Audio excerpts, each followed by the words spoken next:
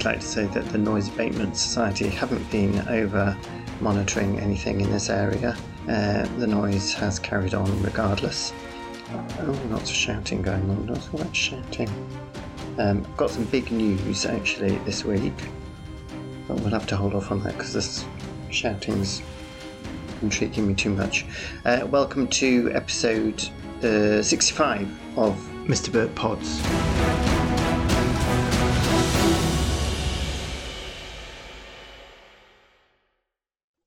Well, it's the neighbour with visitors who seem to be leaving.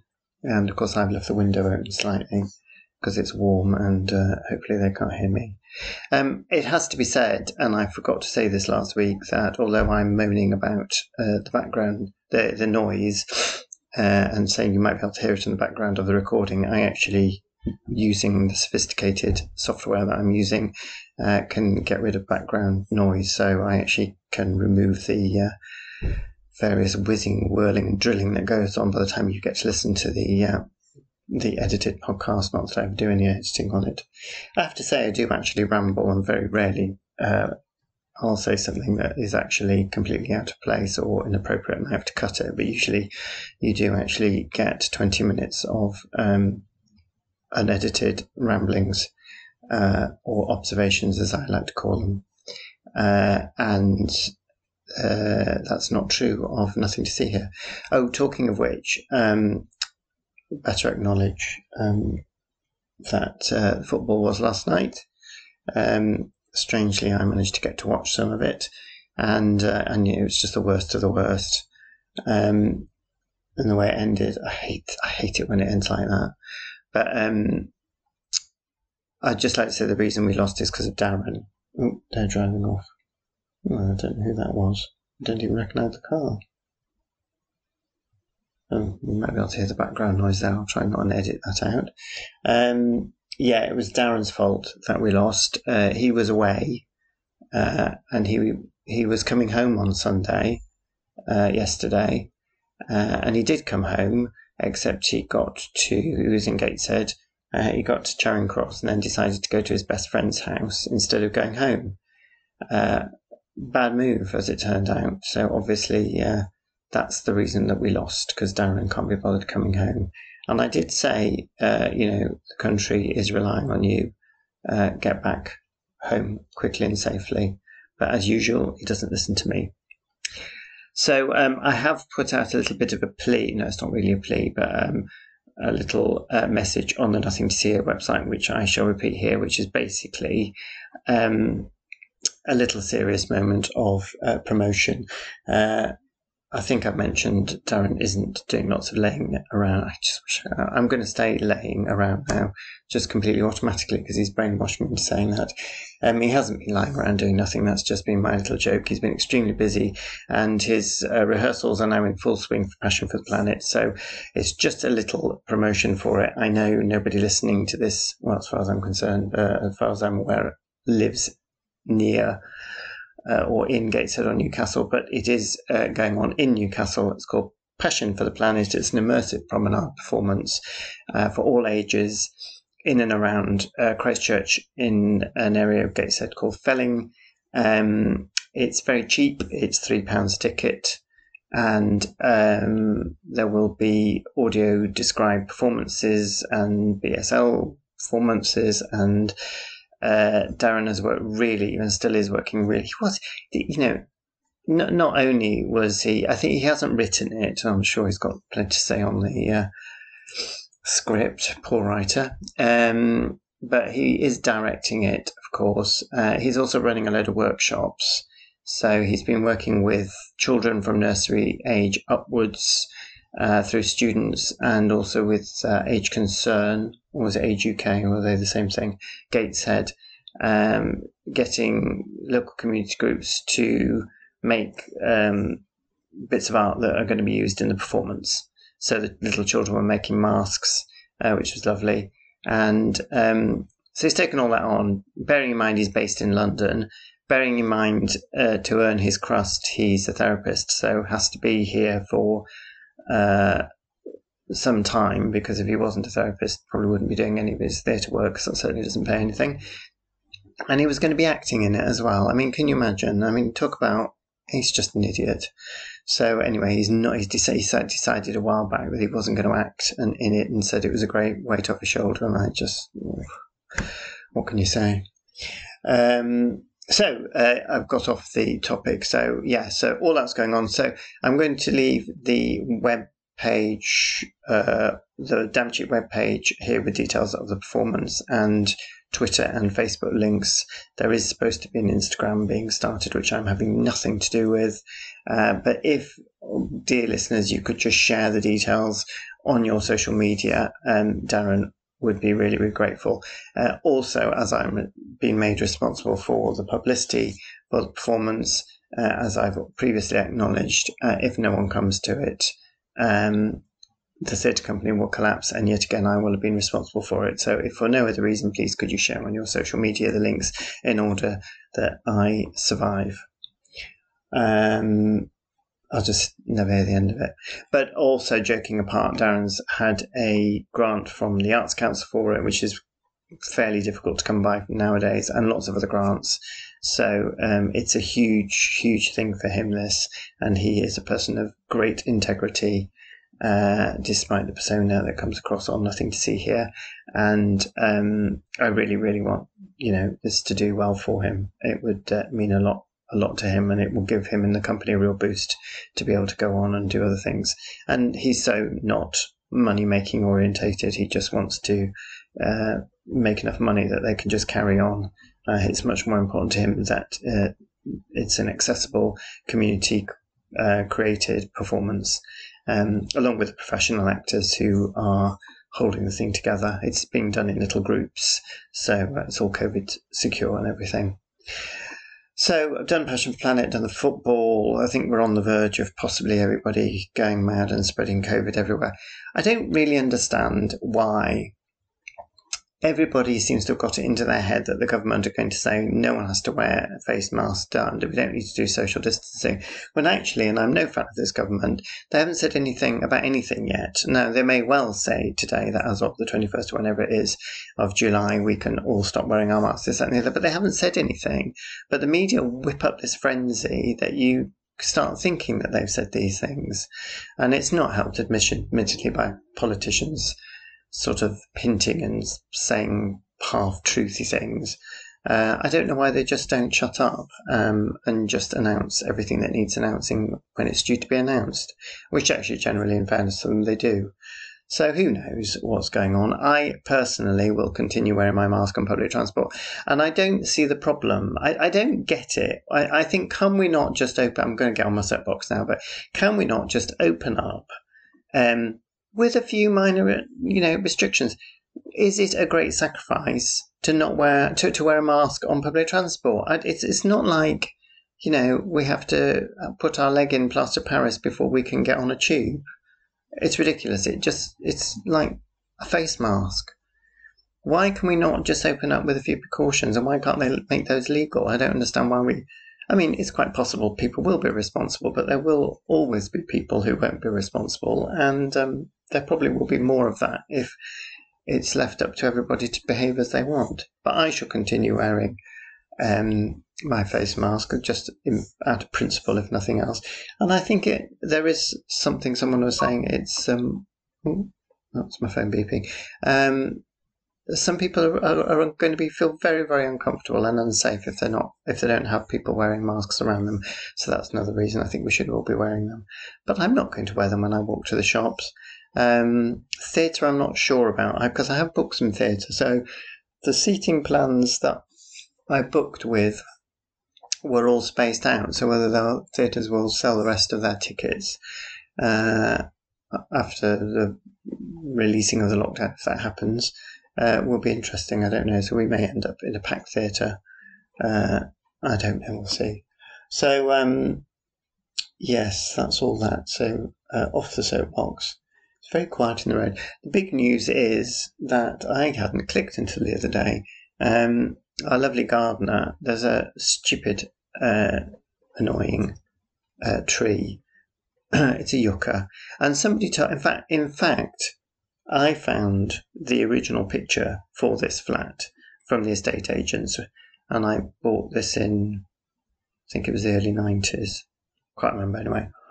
I think it was in the 90s, and there was no yucca tree in the picture. There is now a very big yucca tree. They grow extremely fast, and I remember somebody, and I know exactly who it was, saying to me way back, when they flower, they die. This yucca tree has been in flower for the past 25 years, and it's got bigger and bigger and bigger, and it's blocked because we've got a large casement type window. The side bit of the window looks down the road, and the yucca's completely blocked it, so I haven't been able to see anything going on down the road. And it's just happened over time. The gardener has gone up. Somebody's asked him to chop it down. Well, not chop it down, to sort of prune it, prune the branches, and he has. And now I can see all the way down the road, which is just absolutely marvellous. In fact, I can see one of our neighbours deadheading. No, she probably isn't deadheading the roses. I had a chat with her this morning.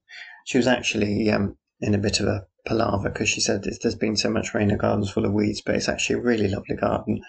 And it's difficult to tell the difference between what she's planted and what the weeds are. And I mean that in the nicest possible way. It all looks really natural and lovely. But she's got lots of, she's going at it with the secateurs. She's got lots of lovely roses in it, but it's not like a rose garden. It's really lovely. So she's ignoring my advice to leave it alone, obviously. What else has been going on the road? Yes, I've got this lovely view now down the road. I can't believe it, which I always used to have, but that flipping tree, which is still there, has just gradually grown and grown and grown, and I just haven't noticed that the view's been slowly blocked off. The view the other way is blocked by my tomato plants, which are getting fairly big. I'm not very good with tomatoes, although what I normally do is I grow them and then they come into flower and then I get the fruit, and then just as the fruit is ready to be picked, we go on holiday. And I'm sure that's going to happen this time.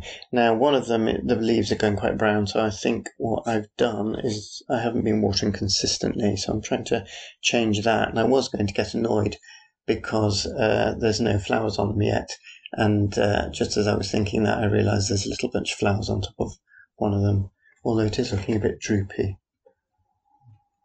But anyway, there are flowers there. These are quite odd tomatoes. They are sort of what's the word? Not square, not cubic. What's the word for a long cuboid? They're sort of vaguely cuboid in shape. And apparently they're very good in sauces rather than being eaten as they are. What are they called? I can't even see what they're called because the thing's rubbed off the thing. They're called what are they called? San Manzano, very Italian. So I'm going to have now put soil all over the floor. Well done. So that's all exciting. I'm very happy I've got little tomato flowers. I haven't done tomatoes for quite some time. I didn't realise you have to nip them in the bud and stop them growing in height. And when I first started them, they literally, they were certainly heading towards the ceiling, and this is a tall ceilinged room, and they were all trailing all over the floor as well. I mean, it was like a forest, although the cat was happy. And talking of cats, that cat, I saw that cat again, the one that was in that really peculiar position that I woke up in the middle of the night stressing about. It was like it's lying on a very thin wall, the top of a very thin wall. One leg is like dangling down, the back leg, and the tail is next to it. Couldn't see where the other leg was. And then the front body was sort of turned sideways, so it was sort of like corkscrewed. And it just looked as if it was about to fall off. But it was obviously very happy. So I just think it's a really weird cat. Some will say that all cats are weird. I quite understand, but I think this one is particularly eccentric. So what I haven't been up to very much, actually. Of course, I didn't do a run last week because of the leg. The leg's a lot better now. I think it's pretty much back to normal. And then lo and behold, just as I was happily running this morning, thinking, my leg's much better, this is marvellous to be out running again, the muscle in exactly the same place, but in my other leg, started hurting. So I've obviously pulled a muscle in my right calf now. I did keep running because I was so cross about the whole thing. and it eased off a bit, and it's not feeling too bad. It does hurt, but it's not feeling too bad. And it's very quiet on the road today, which is really frustrating, actually, because now I've got a view both ways. I was hoping there'd be lots of excitement going on, but there isn't. So, it feels like my other leg did just towards the end of it, getting back to normal, so it's not too bad. But that's a little bit frustrating. So I've been out. I've started my tutoring in person again, which I think I may have mentioned. So I've been into the centre of London twice, which was all fine. And then I took a COVID self-test when I got home, which is just an absolute nightmare. That was just dreadful. Actually, talking of noise, I thought I'll have a nice quiet run this morning, but of course the massive great grass cutter things that were going, and of course they're huge. I mean, they're like mini tractors with really long cutting things coming out from both sides, which is fine because it's a playing field. But then they're going down, but the path I run on is round the edge, and then they're sort of going around this tiny little verge next to the path, which is just completely bizarre. Does it really need cutting? So one of its cutters is doing that, and the other cutter, because they're so wide, is just dragging along the path, and then I have to run round for fear of taking a leg off. And they're so noisy, and then there was a couple of other men doing strimming or trimming, whatever it's called, which is just a complete waste of time. It's not like nature's taking over the world. Maybe it should. So every time I ran past them, I couldn't hear I'm listening to a podcast, couldn't hear it. So that was really frustrating. The noise started up Sunday morning before 10 o'clock. I mean, I was still in bed, not asleep, but 10 to 10, there was, I don't know where it was coming from, somewhere at the back. I thought it was a head trimmer at first, but it wasn't. It was something a lot bigger. And then it started up again this morning, 8:30. It's ridiculous. I wouldn't mind, but the builders up the road, I barely hear them.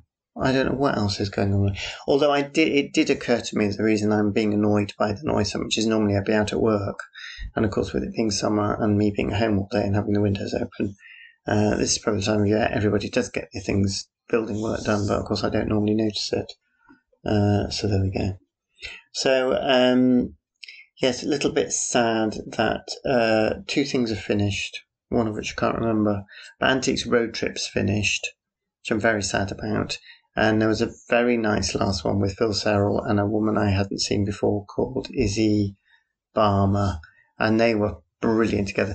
For any of you who haven't seen Shame on You Antiques Road Trip, basically two experts. It's 45 minutes and it's Monday to Friday. They drive around the country in an old vintage car and they visit various antiques area. They also will go and visit a local museum or place of interest, some of which are absolutely fascinating. That's one of the main reasons I watch it. I learned all about the Tiller Girls today. And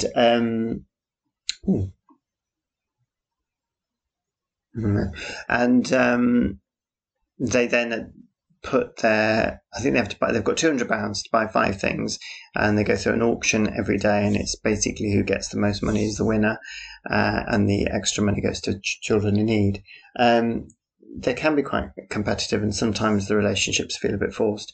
But Phil Serrell and Izzy Barmer were just so lovely together. They bought really lovely things, and they both made quite a lot of money, actually. Yeah, they both did really well. And they got on so well, they did a little outtakes thing at the end, and they've never done outtakes on Antiques Road Trip before.